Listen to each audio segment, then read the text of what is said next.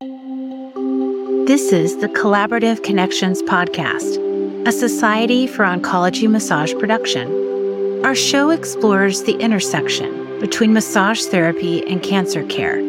Whether you're a massage therapist specializing in cancer care or an educator, this podcast is for you. Let's explore the world of oncology massage therapy together. To learn more about the Society for Oncology Massage, be sure to visit s4om.org. Remember to follow Collaborative Connections on your favorite podcast player so you never miss an episode. And we would appreciate it if you left a review and rating so others can learn more about this podcast. If you would like to suggest a future show topic or provide us any feedback, you can email us at podcast@s4om.org. Enjoy the show. Welcome to Collaborative Connections. I'm Erica Clinton, and I'll be your host for today's podcast. And our guest is Mary Aguilera-Titus. Since 2002, Mary has been a licensed massage therapist in both Maryland and the District of Columbia and nationally certified by NCB-TMB. Mary's been an instructor with an Oncology Massage Education Associates from 2015 to 2022, where she taught oncology massage therapy to other therapists. Mary is a charter member of the Society for Oncology Massage and currently serves as the chair of the Education Committee. Welcome, Mary. How are you? Thanks. It's great to be here. I'm doing great. Thank you so much for being with us today. I'd love to spend most of our time talking about education, but I'd love to connect the dots for our listeners. So can you just tell us a little bit about how you got involved with the Society for Oncology Massage? Sure. Yeah. If I can remember what brought me here many moons ago. So I started the journey with oncology massage, learning about oncology massage therapy in 2004. Took a lot of classes actually with Tracy Walton and then Neil McDonald and then other educators that were active at the time who are no longer teaching. But that there was a cohort here in the DC area, District of Columbia, Maryland, Virginia. There were many massage therapists who were really focused on this. And many included me in, oh, did you hear about this? Did you hear about that? And that's how I came to be connected really with Society for Oncology Massage. I missed the first gathering in 2007. Part of the experience that brought me to oncology massage therapy was my sisters and their journey with breast cancer. So I took about a year off after they passed and then kind of leaped back into it in around 2007, 2008, which is when I got involved with S4OM. 2008 was when someone tapped me, I can't remember who now, to be part of the education committee. And we were in the very beginning stages of trying to figure out how do we get our arms around what education looks like for oncology massage therapy. And we leaned heavily on NCB, but we also gathered a lot of knowledge from all of the pioneers that are in the field, who were all part of this at that point, very small tribe trying to just, like I said, figure this out, get our hands around what does it look like to have standards around oncology massage therapy. But that's really where it was more from a group of massage therapists and kind of connecting the dots, listening to people, being invited. So you never know where something might lead. And right. That was true for me in terms of getting connected to S4OM. Wow. So you connect to S4OM like in 2009 after having obviously a very impactful personal experience with cancer. And was that also what led you to becoming an educator? It took a while to say yes to being an educator, just part of my personality probably. But no, I didn't become an educator until 2015. So there were several years when I was just part of the team I was very much in favor of having some strong educational standards. I had during those years of becoming a massage therapist and developing my career, I also had care for my sisters, but I also had 3 school-age children. So the education piece was a thread throughout prior to becoming involved with S4OM. Absolutely. And that just carried it. I was a skill set, I think, and a viewpoint that I carried through and was able to offer support in the education arena. Mm-hmm. Okay. Yeah. So I think when people think about education or continuing education, they don't realize that standards kind of exist. Can you give us a little bit of an understanding of why educational standards are important? Sure. I mean, it really allows for an even playing field of when we say a course or a field of instruction has its students achieve X, Y, or Z, competencies. It gives a framework. And that's really what I consider it as. These standards create a framework. So it allows us to talk about the same thing. What do we mean when we say oncology massage therapy? What aspects are we considering important? And what we focused on right from the beginning within S4OM was the foundational courses. Mm-hmm. And we're really clear that we're just looking at that beginning course. 24 hours is our minimum for the foundational course. And honestly, it feels like it just scratches the surface. I know I felt that way. I took my first class, 24 hours, and I was like, whoa, there's so much more to learn here. Right. And I spent the next several years, taking many more courses from different education providers. So the standards help us as both students, but also as educators, have a common language and a common knowledge about what is it we're trying to support our learners in accomplishing. What do we want them to leave this space feeling more confident with in terms of, and in massage therapy, obviously it's both the knowledge, but also the hands-on skills. So I love that concept of an even playing field. It's like, yes, everything has to be very clearly equitable across all of those dynamics and competencies so that, again, everyone who achieves this level of education or credential is at the same level of ability and clinical reasoning. And I think that's really, truly important when you work with people who have or have had cancer. So S4OM has these foundational courses, but can you tell our listeners a little bit, or just talk to our listeners about what are the actual educational standards that S4OM has written? They're on our website, and that all of our recognized education provider organizations follow. Yes. So yes, exactly. I definitely say, as you just suggested, go to the website. I am not going to go through the whole details of them and during our conversation. But essentially, they have been revamped a few times. This last iteration that we are using was revamped in 2021, June of 2021, so 2 years ago. It's divided into 2 aspects. The first is instructor standard. So we want people to be a preferred practitioner, because with the preferred practitioner, there are certain aspects of, obviously people have had a course, but they are committed to what, S4OM is about. But more important, we want people to being well-grounded in their practice of massage therapy. So we talk about 5 years being a massage therapist.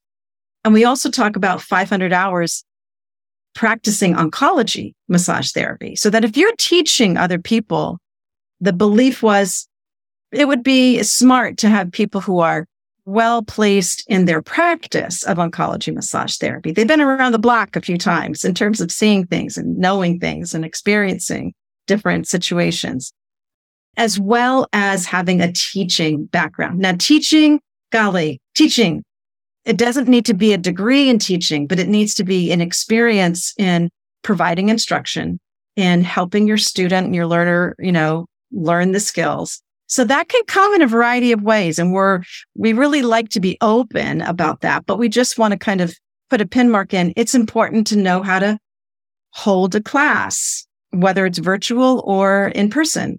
So those are the elements of the instructor standards. The curriculum standards, it's a pretty clear list of what we think are the very minimal pieces of what's important to know about cancer, about what that looks like, the different types, the different treatments. And then we move into how do those treatments impact massage therapy, right? That's the crux of it. How do we adapt given our knowledge about cancer and our knowledge about treatments? So that's kind of the gist of the foundational course. We like to make sure that there's clinical learning activity. So what's happening to help develop the learner in understanding when to do what, when to employ different skills, how to develop an intake. That's kind of an art form that takes a while to develop, but we'll start and make sure that's introduced in a foundational course. And there's the comprehensive practical, which is designed in different ways. And all of our rep orgs, and we use the acronym REP to, distinguish recognized educational provider organizations. So it's just a shortcut, rep org. All of our rep orgs are those educational entities that offer a foundational course. Foundational course, yes, it has this list that you'll see on the website of the basics about cancer, the treatments, and then how to adapt from there.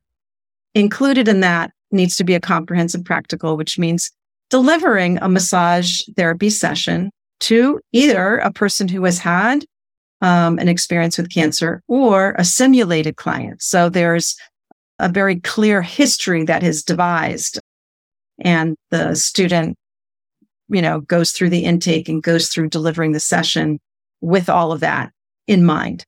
And the instructor kind of guides, right? That's the role of an instructor, is to guide, to help with the knowledge, but also to guide in that. So those are all components of the foundational course.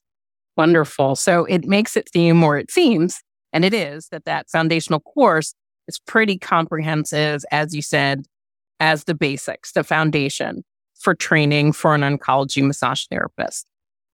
Now, you said the foundational course has to be at least 24 hours, right? It does. That's the minimum. But we have many of the courses that are more than that. Some are 32, 30, 32, 48. They're, 100 hours in Beaumont, right? Yes. So there's a variety out there. Honestly, 24 hours is a lot. There's a lot of material to cram into 24 hours. At times, I am pretty sure that when I teach, it's more than 24 hours than my students spend on with the homework and everything else. But it's because there is a lot of information that's important to try and convey. Person isn't going to walk out the door with all of that in place, but here's where to practice that.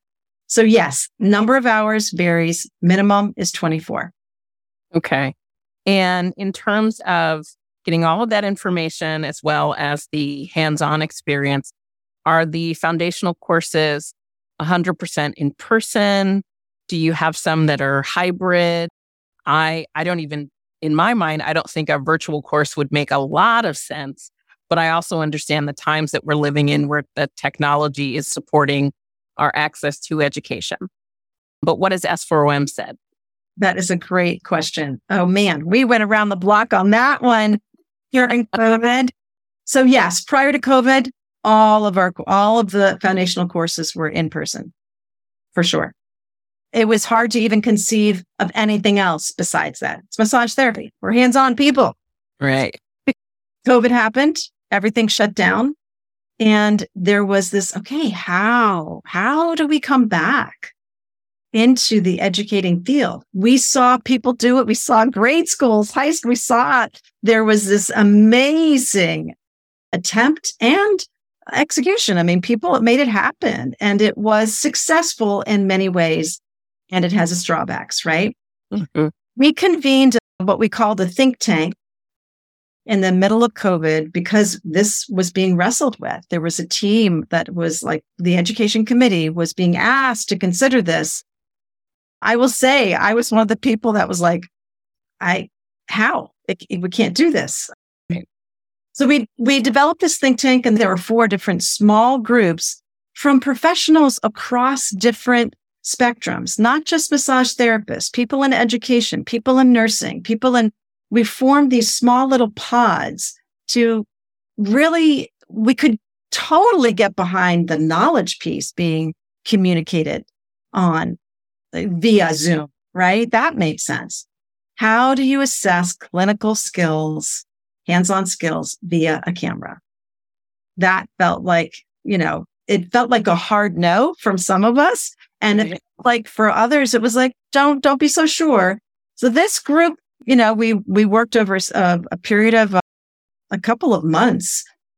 People met, entertained questions, and then ultimately came back together. And the ultimate decision was, it is possible. It is happening in the fields that require a hands-on presence. And so S4OM, is brought to the board, and it was, agreed upon. We will agree to offer virtual training if those trainings still respect the clinical learning activities, the CLAs that are present in the in-person. So we try to really focus on the CLAs and how do you assess your students for these things? And if you can be able to describe how you assess in both an in-person format, as well as a virtual format, then we have more momentum. So yes, I would say we definitely have in-person classes that are back up, and virtual. We have some that have been 100% virtual. I've taught 100% virtual courses, which is just kind of funny because I was one of those ones that were like, it can't happen. Right. And then we have hybrid, right? We have people that are teaching part of their classes online and part of their classes in person. Okay. So adopting all of the COVID opportunities, as I like to call them. Right. To make sure that we can continue to provide top-notch education. What I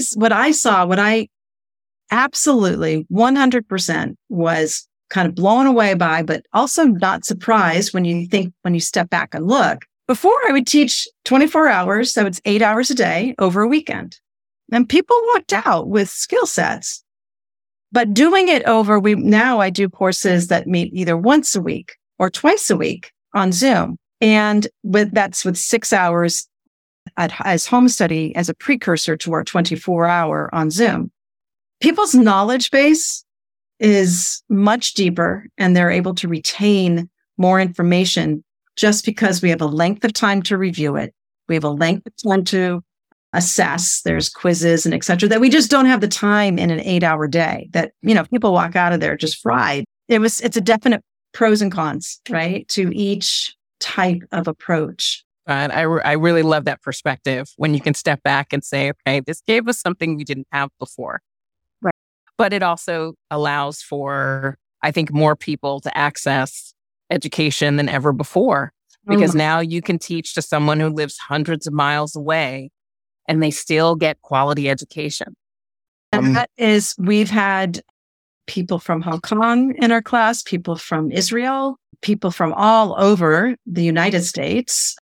And that means different time zones, but it's pretty amazing. Parents who are trying to juggle both work and childcare and can carve out a few hours for a Zoom. It has increased accessibility to education. That's wonderful. There are various options for people, however they want to take them. And obviously, if somebody still wants to travel and have a little vacation as continuing education, they can still go to a location and take a class. And we talked about how you kind of have built in instructor standards with the education standards. So there's a clear setup of competency from the instructor to the course itself. Can you tell us how many recognized education provider organizations S4OM currently has? I had to go back on the website. There are 16 listed, but to be very honest, there is several in the pipeline. Okay. So that will increase. That is a higher number, but we just haven't gotten the web page updated with some of those. So I think we're hovering around 20 rep orgs. Some of them are international. We have people in Australia, and we have a current person in Argentina who's applied. They're in their final, kind of pathway of approval. So I would say 20 might be even higher than 20. That's amazing. And in terms of the application process or how to become a recognized education provider, obviously reviewing the standards so that you know your instructors and the curriculum that you've developed will basically pass muster. And can you just give us a little idea of what kind of the steps are in application? And is there the ability to get advisement on how to do and complete your application and get approved by S4OM? 100%. There's the education committee, and then part of the education committee is what we call the art group. It's the application review team. There are 4 of us on that. So the 4 of us review each application. So there is a main application that a person needs to fill out, having a contact person who is responsible for the application, for what's in the application, who knows it. And it's lengthy in the sense that, you need to put down what your resources are. How did you develop the course? What are your learning objectives? What are your clinical learning activities? How do you assess for those activities? That requires time and thought, but it's not any different really than what's required from NCB when you submit a course for review and approval. So you walk through. If there are questions, there's someone, reaching out, education@s4om.org. We'll get back with you on that.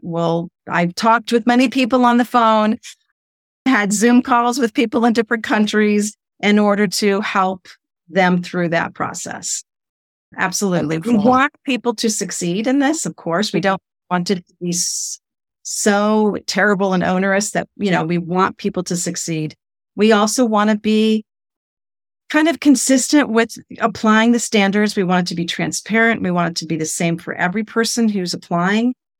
So in that sense, we are kind of like name blind. We just kind of go through and each section and does this make sense? And if there are questions on an application, the art team replies back to the contact person to say, okay, section 1 looks great. Section 2 looks great. Section 3, we had a question on 3.2, and section 4, we had a question about 4.2.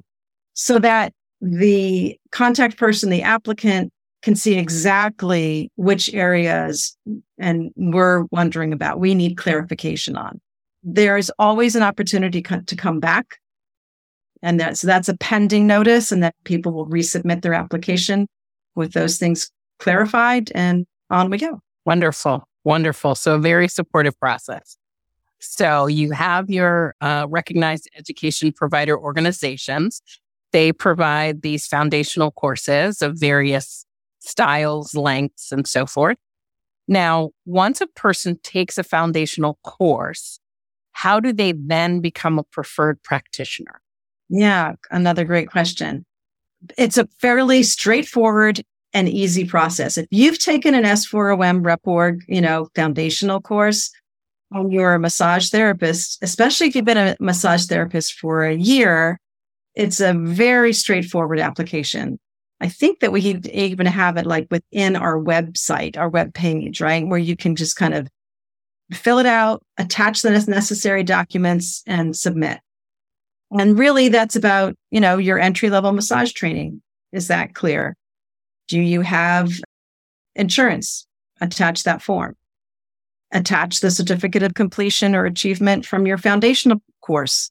So it's filling out all those things, attaching those copies, and sending it in. It's a very easy process from what I've observed and seen. Wonderful. Now, what if you're a person who, say, has not taken a foundational course, but has a lot of background and training working with cancer patients, taking other courses that may be relevant in oncology massage? Is there a different pathway than taking the foundational course? Okay. Yeah. I think one of the things I like about S4OM is we really try to expand the areas. So with that specific question, we have what's called the preferred practitioner alternate application to make it as, again, equitable across the board. We've basically taken the standards, the education standards, and we've taken them and put them into an application form. So it's lengthy. We'll say that. But the applicant would need to basically complete the questions as they relate to the standards and submit that. I've looked at it and it almost feels like an exam from our foundational course, right? Mm-hmm. Knowing all of this information. But it's one way of saying, okay, these students that are, graduating or leaving or completing a foundational course, that course needs to have these standards included. So those who are applying, having had experience in other places, it makes sense they would need to know the same level of information and be able to show that, demonstrate that. Right. Equitable education and competency. No judgment on how you got there. No. Right. Exactly. Just that you have it. And I think that really allows people to understand that becoming a preferred practitioner is not just a label. It's not like a certificate that you paid for. It really is a designation that says you are educated and qualified to work with this very special and potentially vulnerable population. I love that. And then I would say your preferred practitioners, I know, are listed on your website, so people can locate a practitioner if they're looking for someone trained in oncology massage. And I think that's a helpful resource for potential clients, caregivers, physicians, oncologists, whoever, who might be seeking out the services of a massage therapist who's qualified to work with a cancer patient. 100%. I know for me personally, I have referred people who have inquired of me, how can I find a massage therapist? I live in Florida. I'll send them to the preferred practitioner directory. Mm-hmm. You can type in your zip code and you can find someone in your area. I'll also say that people have found me. Mm-hmm. My investment in being a preferred practitioner has paid for itself many times because clients, family have found me on the practitioner listing because they're looking for someone for their mom or their sister or, whoever. Mm-hmm. So, it's not as a marketing thing that's not in my mind, the goal. It isn't. I think it's an investment in your level of education and knowledge. And with that comes an opportunity to be more, for the public to know more about finding you. Yes. And obviously within that, they understand that you've gone through training and education because you've been approved by the Society for Oncology Massage. Exactly. Had your foundational training. And, I consistently tell students that I have the opportunity to work with, go for more classes. Go experience. There are so many ways to take this training. This is your beginning step. And maybe people want to go into more end of life care. Or maybe people want to go into working with people to help manage their lymphedema. There's all kinds of ways to take this, but it's a wonderful beginning step. And out of the gate, when you leave your class, you have tools that you can absolutely use to begin to work more confidently and competently with people who have a history of cancer. Wonderful. Wow. Thank you so much, Mary. That was so helpful. And thank you for sharing all of that information. I think a lot of people will be happy to get an understanding as they approach maybe becoming an educator or a preferred practitioner or just finding a great resource for oncology massage education. So before we get going, is there anything you'd like to leave us with or finish with today? I think that for anyone who's interested in becoming a recognized education provider, we welcome you. We would love to have you apply, take a look at the standards, take a look at the process. And if it's at all confusing or you're unsure about something, reach out. there are people that are willing to help. You have to do the heavy lifting of having a class that, will pass muster and your instructors. But we hope that it's clarified. And if it's not, reach out. Yeah. Wonderful. Thank you so much, Mary, for your time. You're welcome. This was just amazing. And hopefully we'll get to talk to you more about some other education-related things that S4OM is embarking on, but more podcasts later on. Thank you so much for having me. I really appreciate it. Yeah. You're welcome. Thank you for listening to S4OM's Collaborative Connections podcast. If you found the information we shared today insightful and valuable, share this episode with a friend, or let us know you love this episode by tagging us on social media. Our goal is to bring the oncology massage community the latest research, education, and best practices possible. We love hearing from our listeners and welcome your thoughts and suggestions for future episodes.